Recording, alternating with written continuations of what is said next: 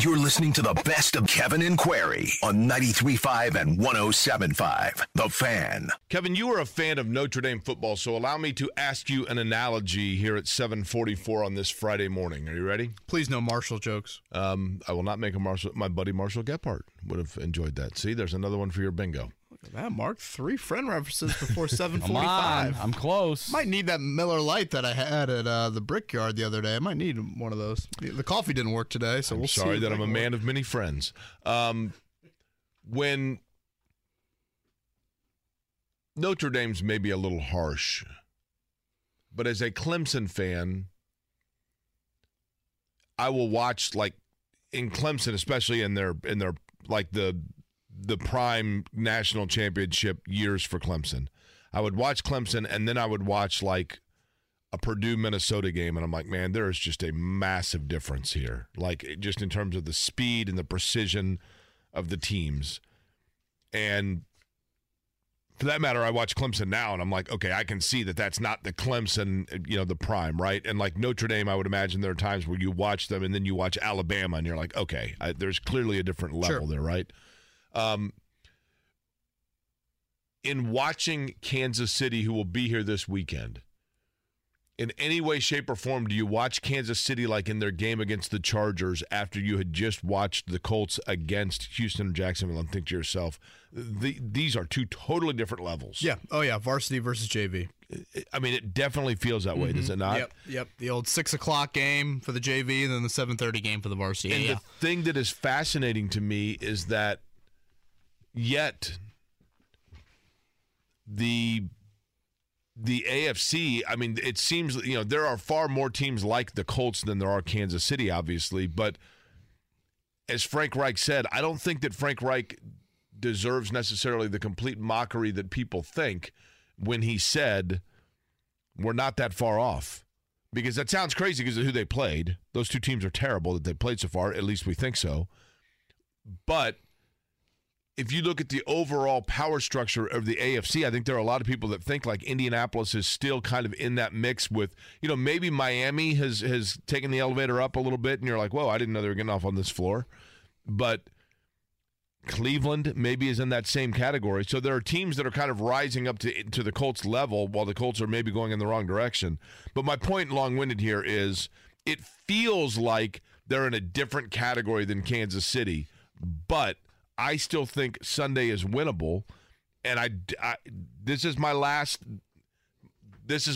pass I'm giving them. I do think they're going to win Sunday, and if they make me a fool for that, which there's a lot of other things that you can point to make me a fool, but if they get blown out, then I'll say, you know what, I'm done with them. But I have the belief that they're not as far away, and that gap is not as big as what we've seen so far. Yeah, I think the gap is pretty big, Jake, but I would say this. The Colts are, I think, better equipped to handle one part of the blueprint with Kansas City than most teams. And that is having the presence of a Jonathan Taylor, being able to potentially play a ball control type of game. Like, Miami, for example, they're better than the Colts right now. Would you say that? Yeah. Certainly the record says yes. How about Denver? Yes. I don't know. Maybe Denver hasn't gotten off to a great start. I think Denver's probably in the same. But yes, point taken. But they don't have this bell cow running back that could potentially grind out an 160-yard afternoon, do it to 25 carries, and you look at the time possession at the end of the game, and the Colts have had the ball for 12 more minutes in Kansas City.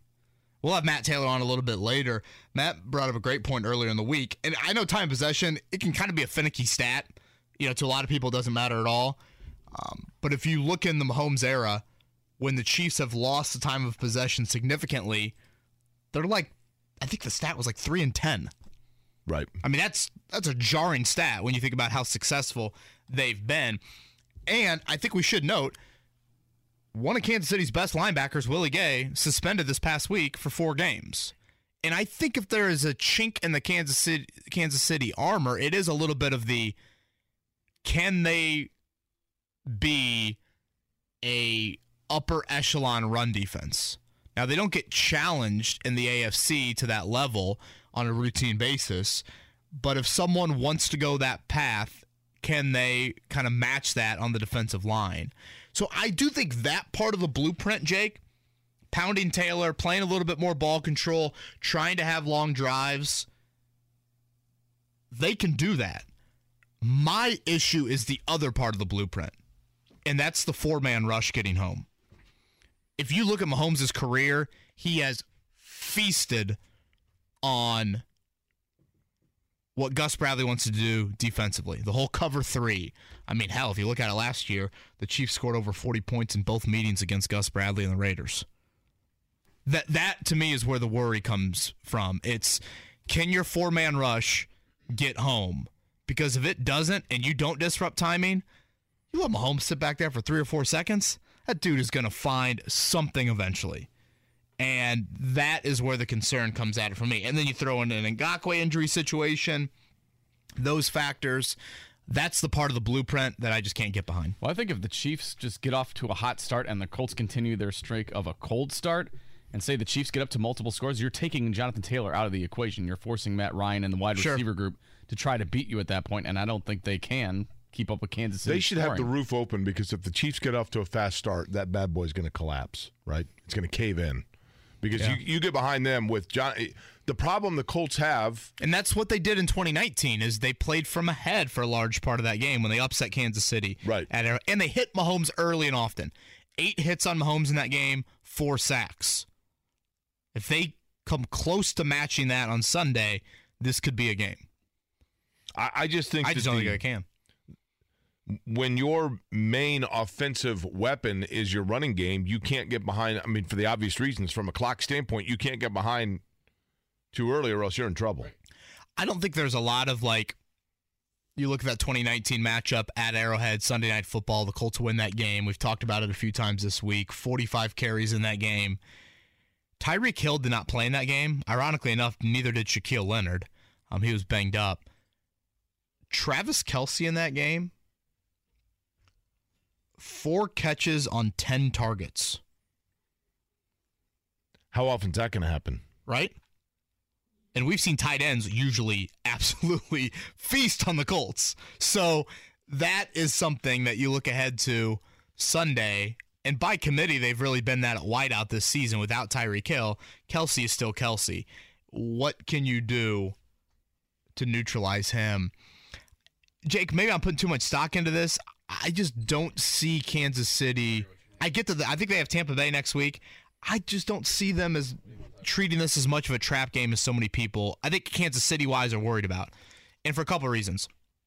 They're in a loaded division. They know that any slip up there, and all of a sudden, that AFC West could go in a different direction. Yeah, and look at what Buffalo did Monday night. I mean, if you're Kansas City, you've had 10 days off since your last game, and you sit there and you watch Monday Night Football, and you see what Buffalo did, you gather as a team on Tuesday and say, guys, if we want that number 1 seed, we might need to win 15 games. Like, it might take that with how Buffalo has looked early in the season. And again, to reiterate, with the expanded playoffs a couple years ago, it's no longer the number 1 and number 2 seed each get a bye. It's just the number 1 seed that gets a bye, plays one less game, obviously has home field throughout. So there's just a part of me that thinks Kansas City will be a little bit more locked in. This isn't like the week 8 game where, you know, you might get lost in the shuffle. I still think it's early enough in the season where they're going to be pretty focused. Your other question, that's a good one. I don't want to say any names and out anybody in case they would, people would be offended by it, but already in the building, I've seen one coworker wearing a Patrick Mahomes jersey today. Was it Jimmy Cook? I mean, that's a betting favorite, right? It was not Jimmy Cook. Are you saying a lot of red and yellow in the building? What percentage will it be? What'd you say? You say 15 yesterday? I might up that to 20. Yeah, it'll be a loud 20. Loud and proud, right? You know, another thing to Mark's point about getting off to a good start, Jake, if you go 3 and out, Kansas City scores, there will be boo birds. You think so? Without question. Without question. Yeah. Are they booing the guys on the field, or are they booing the construction of the guys on the field? Probably the latter. They're booing the entire operation. Yeah. I meant this in all seriousness yesterday. I posted like an article to our website about kind of, do the Colts have any sort of blueprint to beat Kansas City? And I meant it in all seriousness, Jake. These are some of the responses that I got on Twitter. Can you say them on air? I quote, "I can get the blueprint to build a house. Doesn't mean I can build it. The Colts have a better chance of forfeit. Kansas City hasn't shown up yet, right? If the Chiefs get a COVID outbreak, that's the only chance the Colts have." Wow. Okay. Here's the thing, though. NFL teams are like the super hot girl in college. You can say to your buddies, like, I'm telling you right now, if she flakes out one more time, that's it. It's over. No, it's not. No, it's not. Was Sean Copeland the Chiefs fan? I have no comment. I like Sean Copeland, but those B-Bucks, they might be going towards a Patrick Mahomes jersey. There's not too many people in this building when we walk in, so that's true. I have no comment. Oh, boy. Mark, I got news for you, buddy. That sun is about to blast you coming through this window. It is a gorgeous sunrise this morning. Let's sneak Mike in. Speaking of Patrick Mahomes, right? Let's sneak Mike in before we get to Greg Rakestraw at the top of the hour. Good morning, Mike. Hey, what's going on, guys? How you doing? Another day as a Colts fan, so I'm sure you can tell. Mike, you sound depressed. Are you depressed? Well, yeah, because this year I've been a season ticket for 8 years now, and I just renewed this year in the 111 or section 115, almost $10,000, and then to put on a display like this makes me not even want to renew. But here's the thing, you will, won't you? I don't know. I'm half tempted to sell my tickets. I didn't even go to any of the preseason games, which I never do. But so purpose of my call, man. I heard y'all talking Monday. I tried to get in. I couldn't. About Ballard and Wright. I say fire both of their asses. I don't like Ballard's philosophy in free agency. I don't like Wright's game plan, and his aggressiveness sometimes bites us in the ass. So my main point of the call today was, at what point, I don't care 0-4-1 or 0-6-1 or 1-5-1, whatever the case may be. At what point does this guy say, all right, Indianapolis, Bowen in particular, you guys was right. I need a receiver. He's going to make a call to ODB or TY. When does it happen, man? Just tell us we was right. That's and here's the thing, Mike. I think Mike sounds like a fun guy to have a beer with. My PBR party, I think I might invite Mike. Mike's a frequent listener, frequent caller. I don't think Kevin and I got invites to that yet. What's that? No. Your PBR party. Well, you guys have it with me every morning. PBR? No, well, certainly not that, but I could use one. Listen, I think it's a great point, though. There probably is a level for Chris Ballard. Now, Odell Beckham, people need to get that out of their head because he ain't going to be healthy until at least Thanksgiving, right? And again, why would he want to come here? Right. He could go to somebody's going to see Odell Beckham Jr. as their final piece for a Super Bowl like last year, right? But I get it why fans would be pining for Chris Ballard to simply say, and I get it from Chris Ballard's standpoint, that there is a level of humility of, you know what, I was wrong. Because he dug his heels in, boy, on the receiver thing, right? It wasn't just you, Kevin. He's dug his heels in on it. He is the smartest guy in the room, and anybody that says that they should get a receiver doesn't know the room and doesn't know the temperament and doesn't know how to build a team and whatever else, right? To Mike's point, loaded question. To Mike's point, Ballard did say several times, we'll get through the start of the season, we'll do this, and then we'll evaluate Whiteout. It's a long season. We might make a move in season. To me, you're just wasting golden opportunities. Games are too precious. You're not a good enough football team to squander opportunities like they've squandered and think that you can overcome that. Oh, yeah, we'll just sign a Whiteout in October, and that'll cure all. Well, there's a reason you haven't won a September football game since 2020. Be a crisp one tonight for Friday Night Lights. I believe it's week 6. We've got Franklin Central and Noblesville tonight on our airways. Greg Rakestraw joins us right now from ISC. Rake, who you got tonight? I have Ben Davis and Lawrence North as Ben Davis hopes to run their league record to 3-0.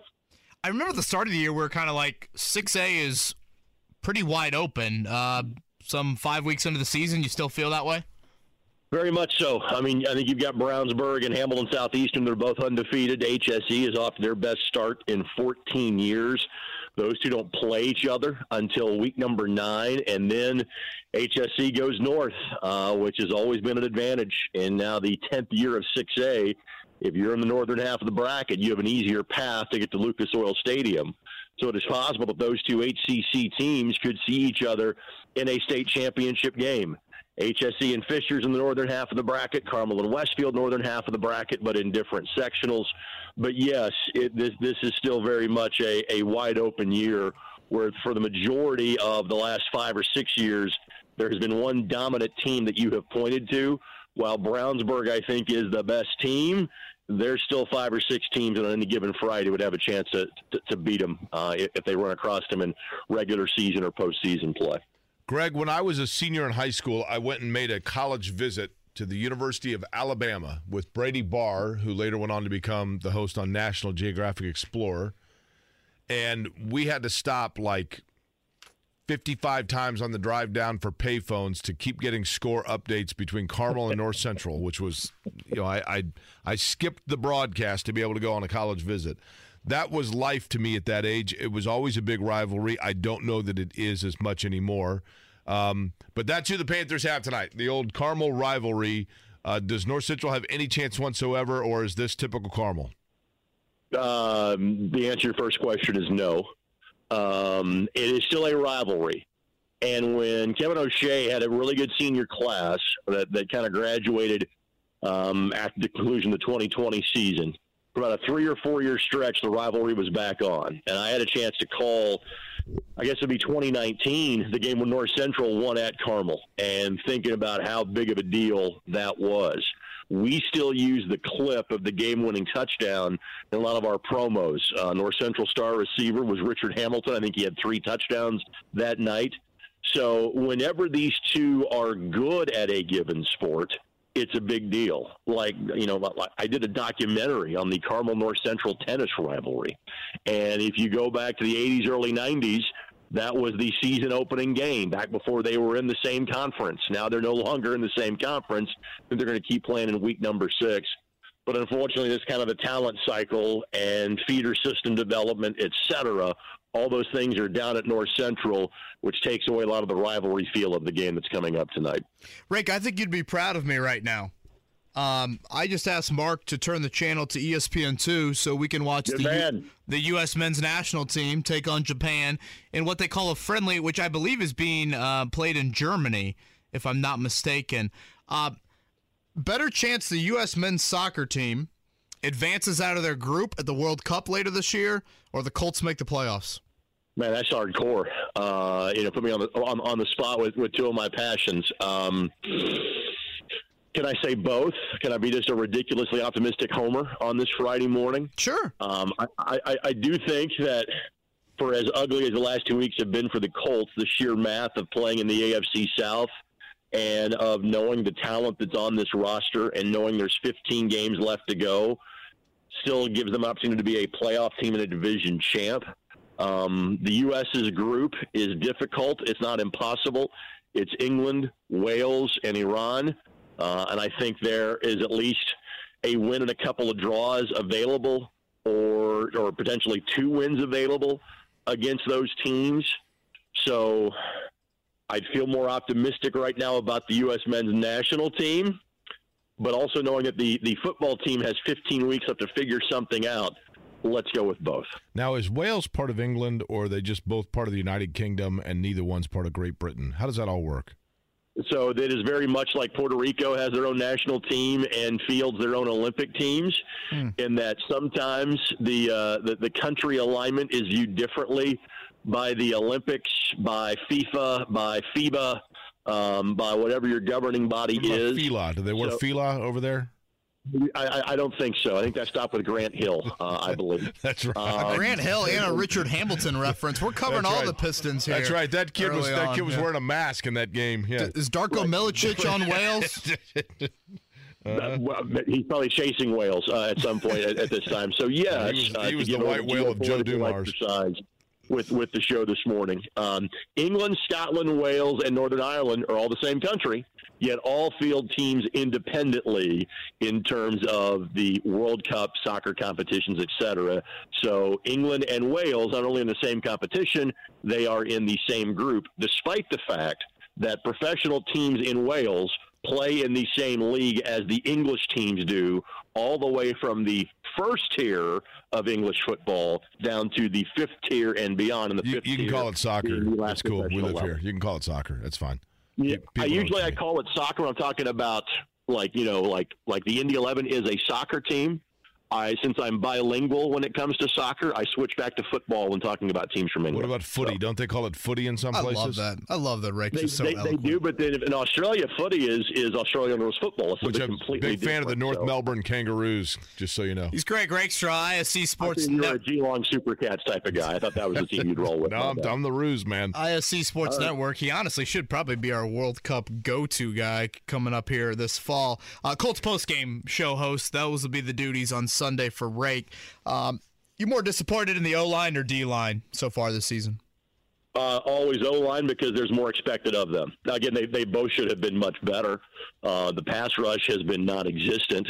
Part of that is scheme and what Jacksonville did, because obviously you saw at least a little more pressure late in the game against Davis Mills and Houston. But it's always the O-line. Your expectations in professional sports, are dictated by how much money is that guy making? Is he living up to his contract? And knowing how heavily the Colts have invested in terms of 3 of the 5 starters along that line, that's got to be better. That's got to be your best position on the team. It's not been close to the best position on the team so far. Greg Rakestraw is our guest. Greg, do you agree with this statement regarding the Colts and Chiefs game? We will probably know within 5 series which way it's going to go. I think that's fair. Not even in terms of outcome of the game. Just, are we seeing the Colts team that we thought we would see? Are we seeing, because if you said before the beginning of the season, hey, Colts are going to lose at home to Kansas City, that wouldn't set off alarm bells. It wouldn't set off the panic button. You're like, I don't know, the Chiefs are one of the best teams. You would hope the Colts would beat them. Now, and I'm not saying we should be into moral victories around here, but just for the kind of the future, everybody involved, if the Colts aren't competitive on Sunday, are we having different conversations, over the next few weeks about players or front office or coaches or whatever the case may be?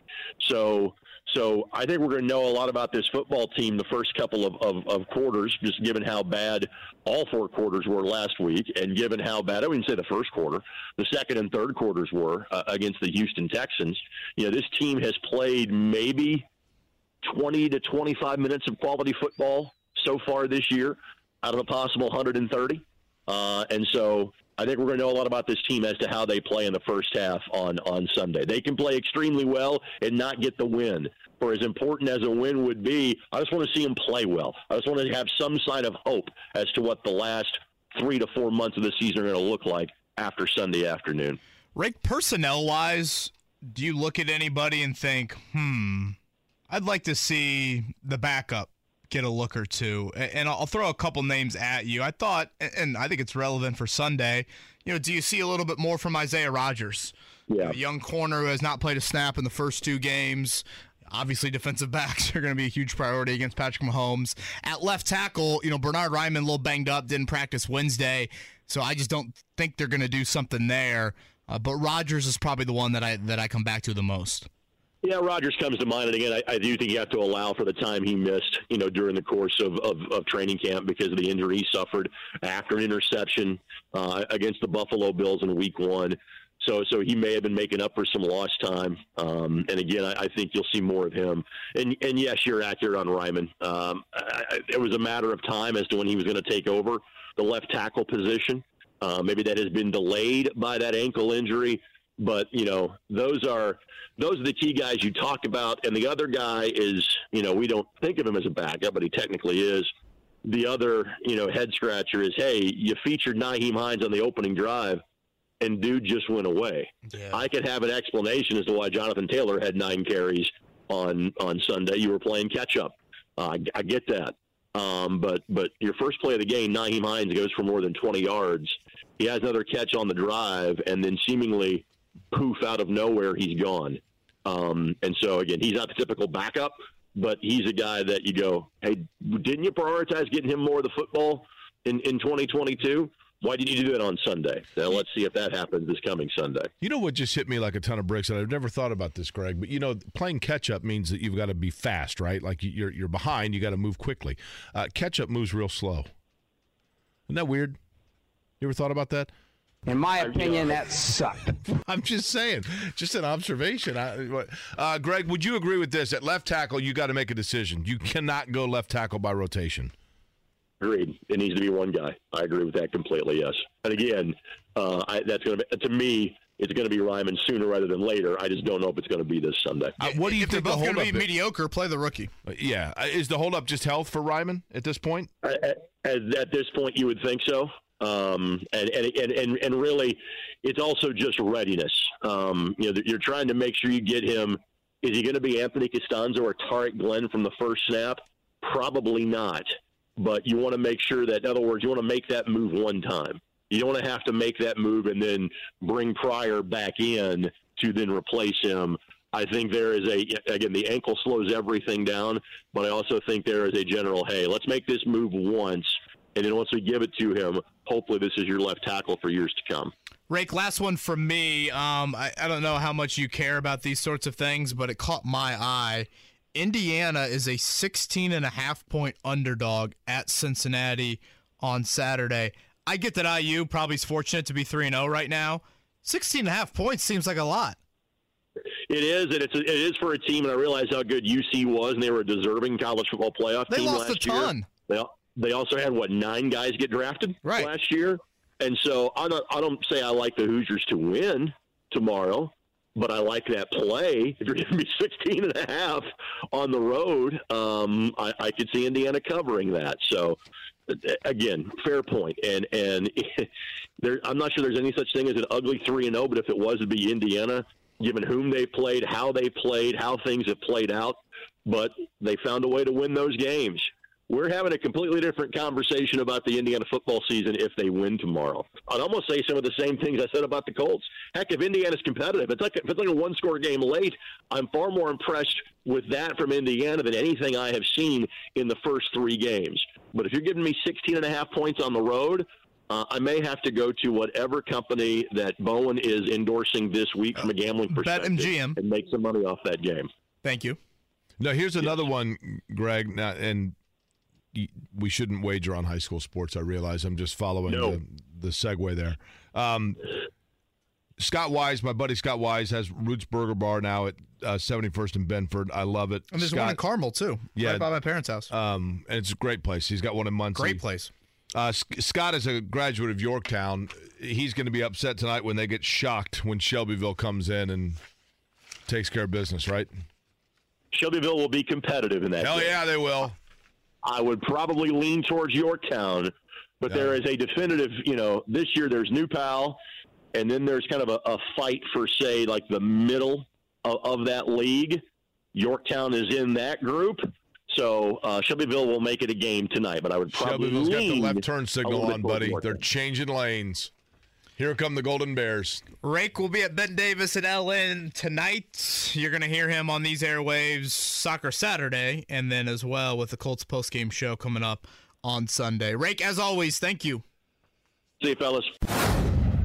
Final practice of the week coming up just after noon today for the Indianapolis Colts. Matt Taylor, voice of the Colts, joins us right now on the Payless Liquors hotline. Mate, I brought it up earlier. I thought it was a great stat that you found on time of possession related to Patrick Mahomes, and I was hoping that you could share that with our listeners. I know time of possession, to some, it's like, well, the analytics, they say it doesn't matter. I think it has some relevance when you're facing a quarterback like him. What is that stat with Mr. Mahomes? So when Mahomes and company, since 2018, since he took over at quarterback, the Chiefs are 3-7 when the Chiefs lose time of possession by at least 10 minutes. So they're obviously finding, obviously out of 10 tries, they still won 3 of those. So just because you do that doesn't mean you're going to win the football game. you still can't give up big plays. You still got to keep things in front of you and give up the explosives.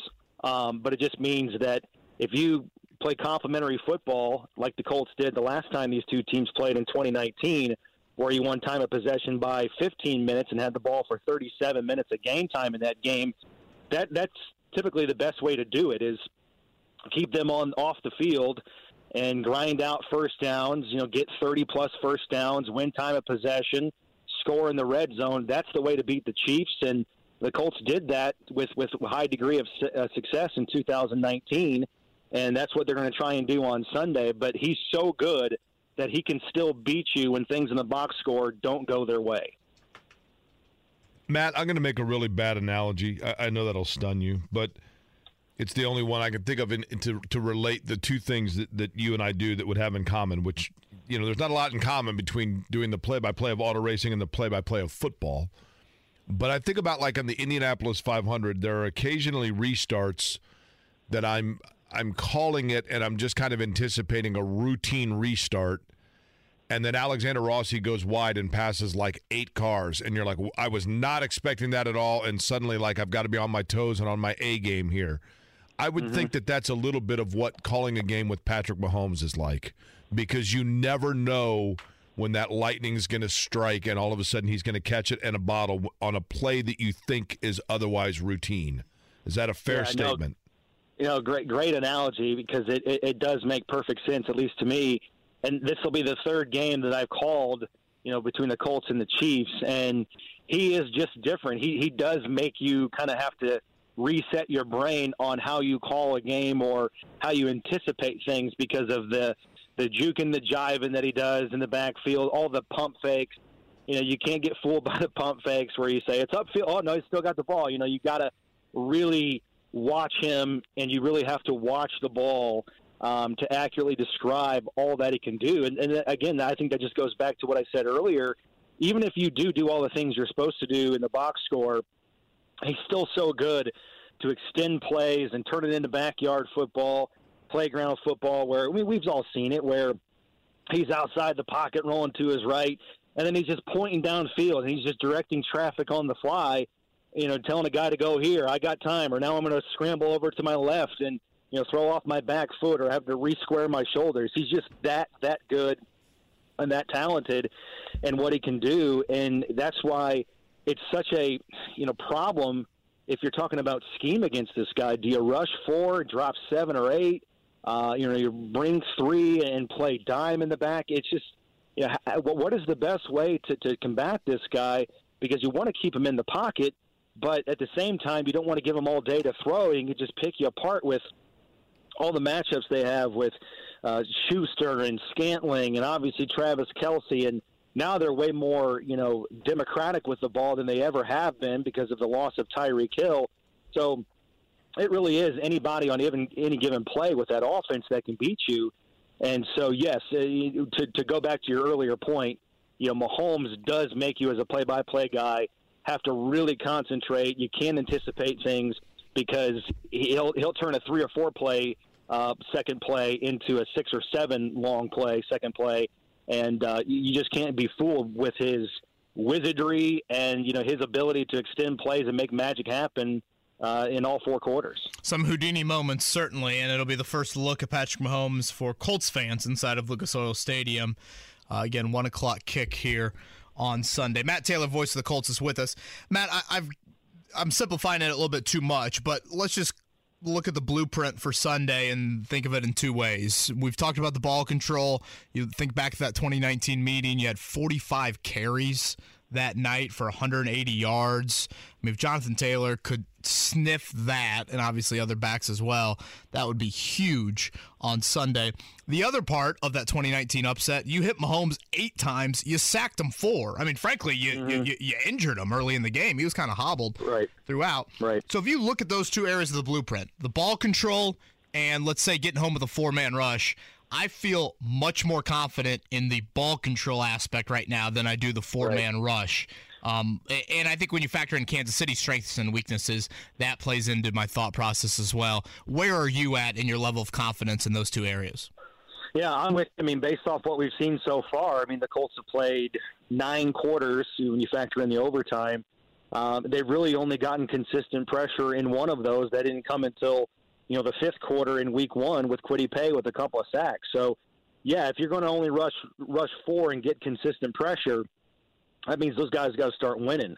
And, you talk about the injury report this week with Yannick Ngakoue and landing on it with the back. He didn't practice yesterday, so that's, a concern and a big storyline today to factor in his availability because, he's, I know he's had a quiet start to the season, but he's still, a premier guy, consistent guy at that position, creating pressure, every year since 2016. And, DeForest Buckner is still on the injury report, although he's practiced in full, but he's still, landing on the injury report with a hip. Kwity Paye is still developing in year number 2. Yeah, I'm with you. It's you got to be able to do both of those things. And if you're just talking about confidence level, you're confident in the Colts' ability to run the football and get first downs and eke out a lot of long possessions in this game, maybe more so than your confidence in the pass rush. That just boils down to what you've seen so far. And I think there is a little bit of a healthy push on that unit this week, knowing that it was a proposed strength of this team in training camp because of the personnel they added, going heavy in the draft with Kwity in 2021 in the first round, trading boldly for Ngakoue. You've got Buckner, who saw so many double teams last year from his defensive tackle position. That needs to come to fruition. Same thing with Dayo Adangbo taking that second step in year number 2.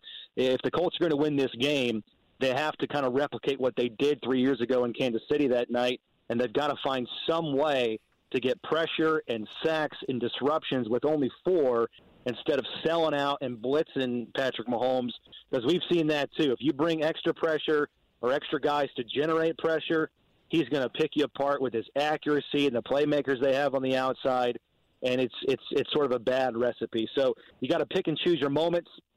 You can't just play them one way the entire game, but consistently with the front 4, that has to generate some momentum and some pressure in order for the Colts to win this game.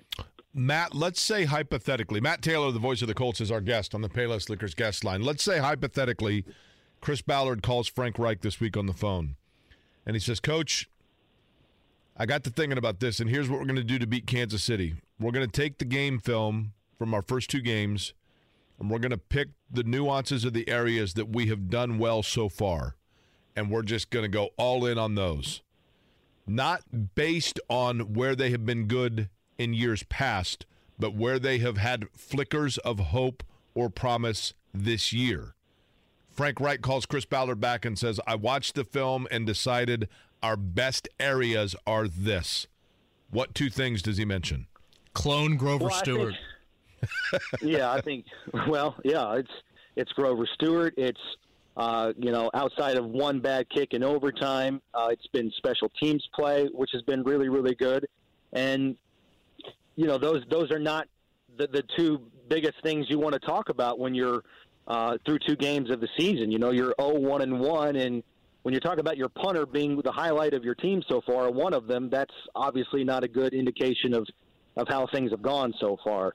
So I think right now the Colts are sort of recalibrating, what they want to be and who they want to be on offense. And I think, Frank kind of talked about it earlier this week, and it's become, all right, we need to start thinking about players and not necessary plays. And I would think that the Colts are going to think long and hard about who their best players are and get those guys on the field. And to me, it's Taylor, it's Pittman, and hopefully he's healthy coming up on Sunday, and it's Hines. I wouldn't be shocked to see a lot of, 2-back formations, or in this case, Hines in the slot.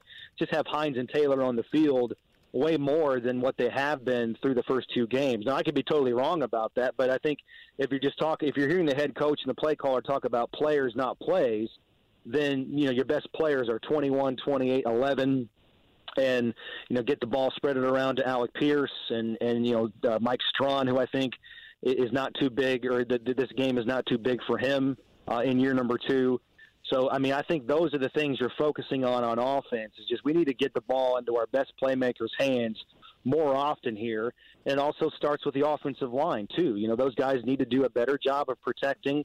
I know you guys have chronicled it. You know, we've talked about it as well, just the amount of investment and dedication to that offensive line across the board. And until you fix the problems that you've seen so far with the twists and the stunts and the text games and, you know, the creativity that teams have shown to get after Matt Ryan, until you fix those things, that leaky faucet's still going to be there. It's a copycat league, and the Colts know that, and they've spent all week trying to shore those things up. Ryan Kelly has talked about it this week. I know Braden Smith and Quentin Nelson have a little bit of a chip on their shoulder. So I think going back to your racing analogy, Jake, you know, with the restarts, I think this is the ultimate restart for the Colts, and it's kind of natural because it's week 3. You haven't played your best. It's the home opener. You have a marquee opponent coming into Lucas Oil Stadium, and all of the football world is down on you, saying you're overrated, you're not as good, and all of these things. It's a perfect time to go out and show people that you are the team that you think you are. You're much better than the product you put on the field.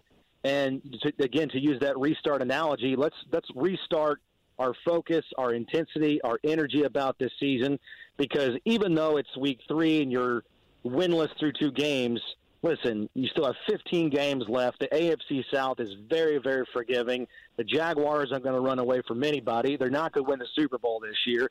Everything you have goal-wise is still out there in front of you.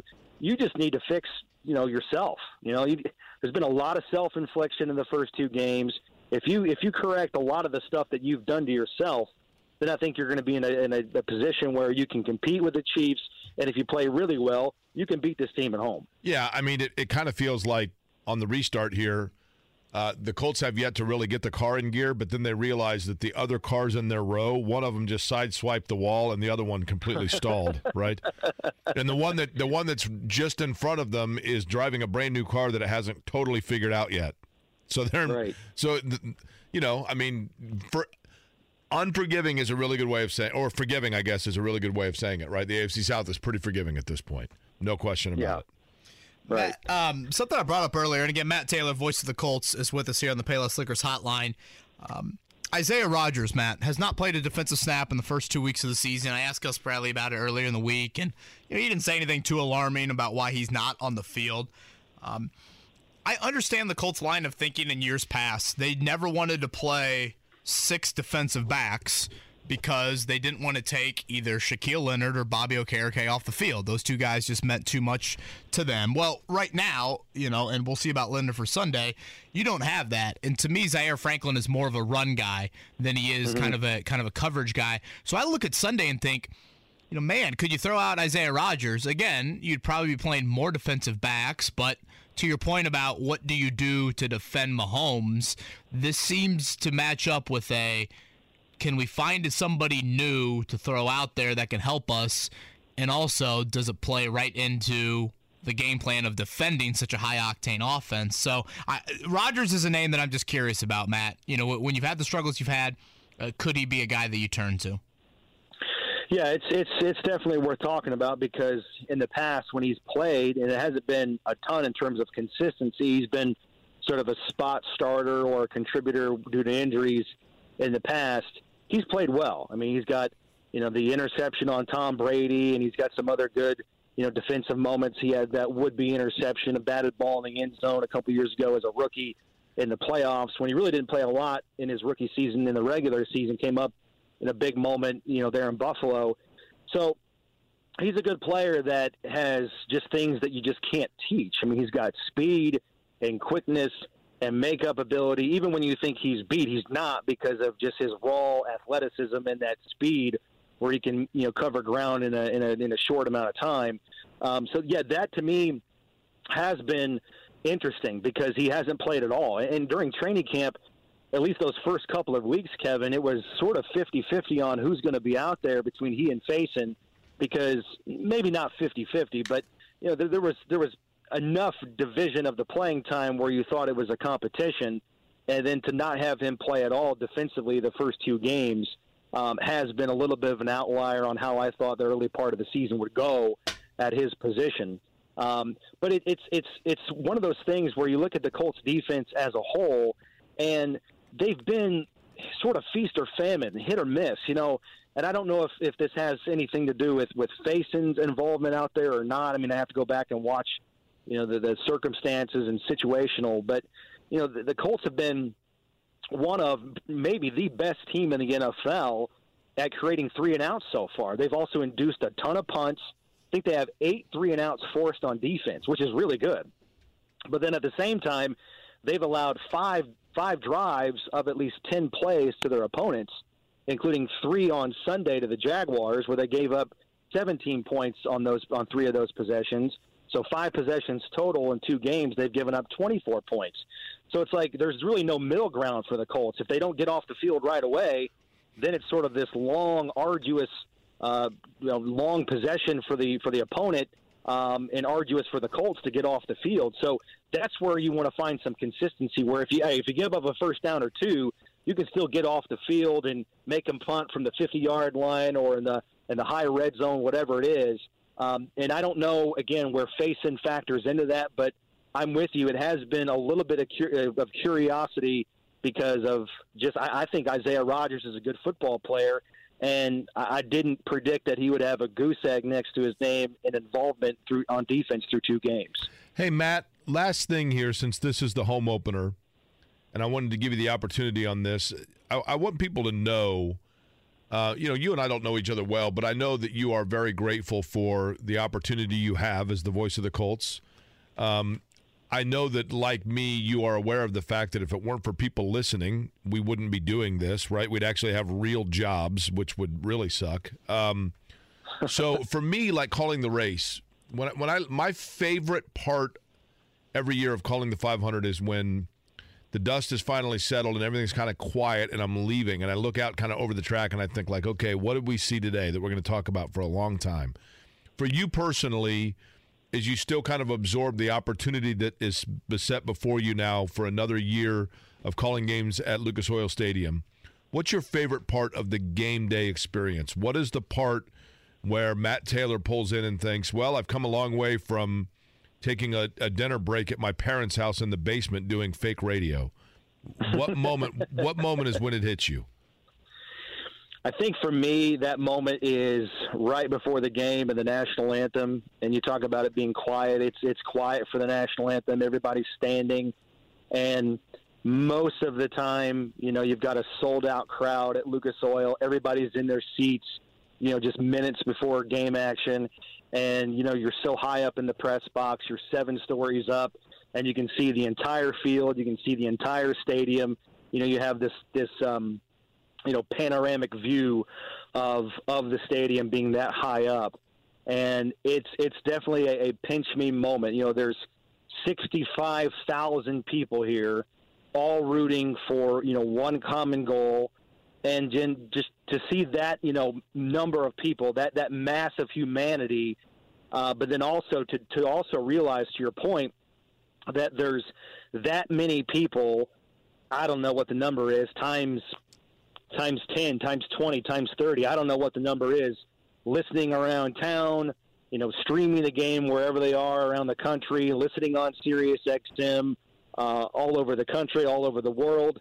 And for whatever reason, they're tuned into the Colts game that day, and it's your job to paint the picture, to enhance their game day experience, to tell them what's going on, to put into context, what's happening in the game, describe that from a historical standpoint. I mean, it's just a huge responsibility. And so to look out at all of those people right before the game, and also to know that I'm a kid from Indianapolis. I grew up 15 minutes from Lucas Oil Stadium. To have this job in the state, in the city that I grew up in, the odds of that happening are pretty minuscule, where I don't have to chase a dream somewhere else and move my family. I can do it here and not have to uproot people. That is something that's not lost on me. So, yeah, home games when the 100-yard national, the American flag is unfurled, that's a big pinch me moment on how lucky I am to be doing what I'm doing and how much of a responsibility it is. And it's just not lost on me. And it's such a cool job and responsibility that I so much enjoy and look forward to.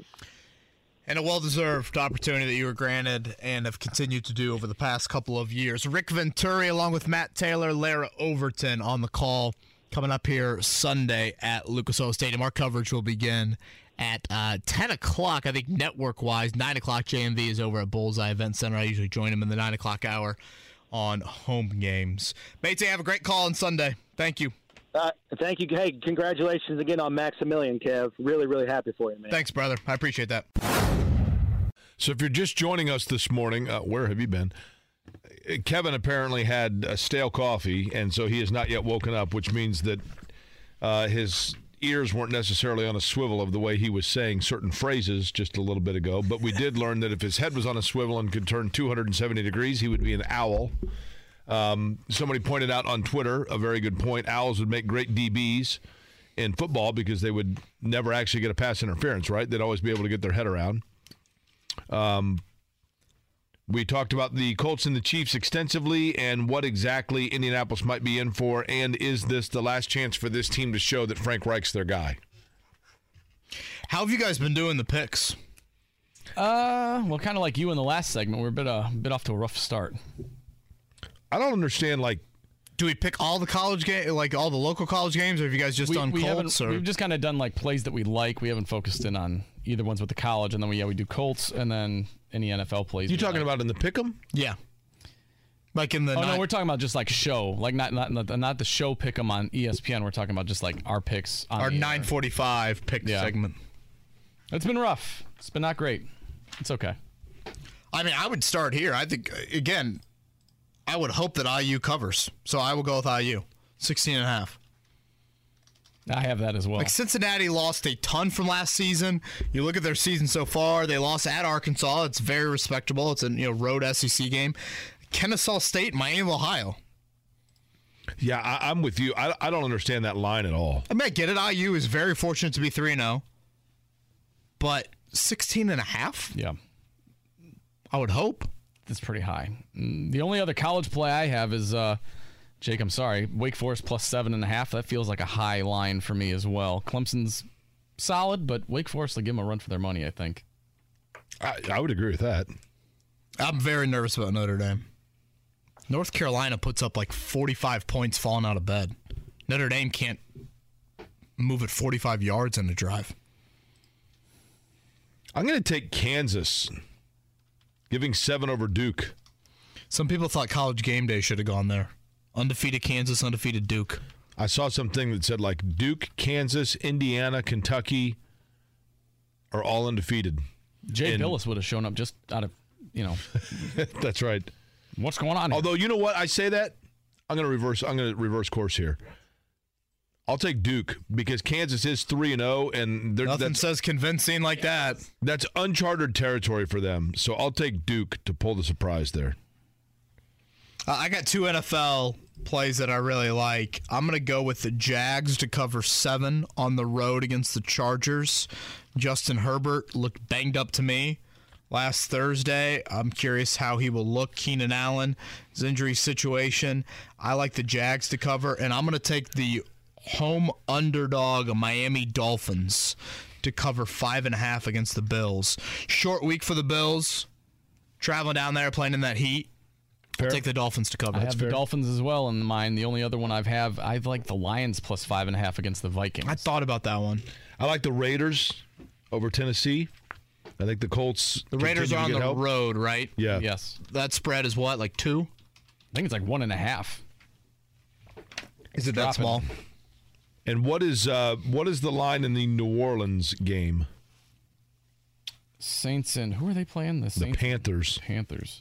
Saints have got to be a slight favorite, right? Yeah, I think the Saints are only 2.5 point favorites. Yeah, give me the Saints. Give me the Saints to cover against Carolina.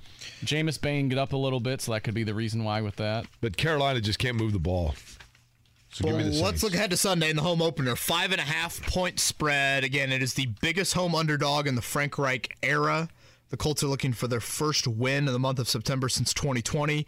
Kansas City, they have been incredible in the month of September. Patrick Mahomes' last 5 road games, 17 TDs and 1 interception. The over-unders at 50.5. Mark Dykton, lead us off. Well, I predicted the cost for tickets earlier, and you guys are like, wow, that's impressive. So if I hit this one, and I'm being generous with my score for the Colts, I've got the Chiefs waxing them 38-17. And I'm being generous with the 17 points. Wow.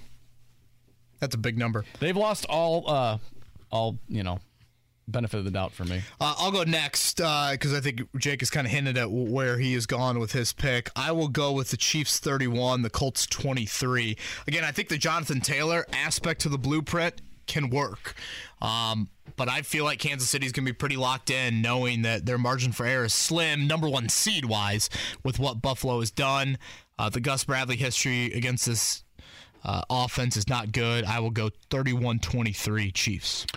This is the last benefit of the doubt week I'm going to give the Colts. But with the way things have gone, it's now or never, in all honesty. If they go out and lay flat in this, they have absolutely zero excuse. So I'm going to give them benefit of the doubt. They get Jonathan Taylor uncorked, and they finally go with what works for them. 29-27, the Colts get the win. What would that be, like $20 to win 80, something like that? Something like that. You know, lay a little scratch on it, Jake? The money line? That and Indiana. Yep. Money line for the Hoosiers? No. I just took the point. Everybody have a great weekend. Kevin and Query will be back on Monday.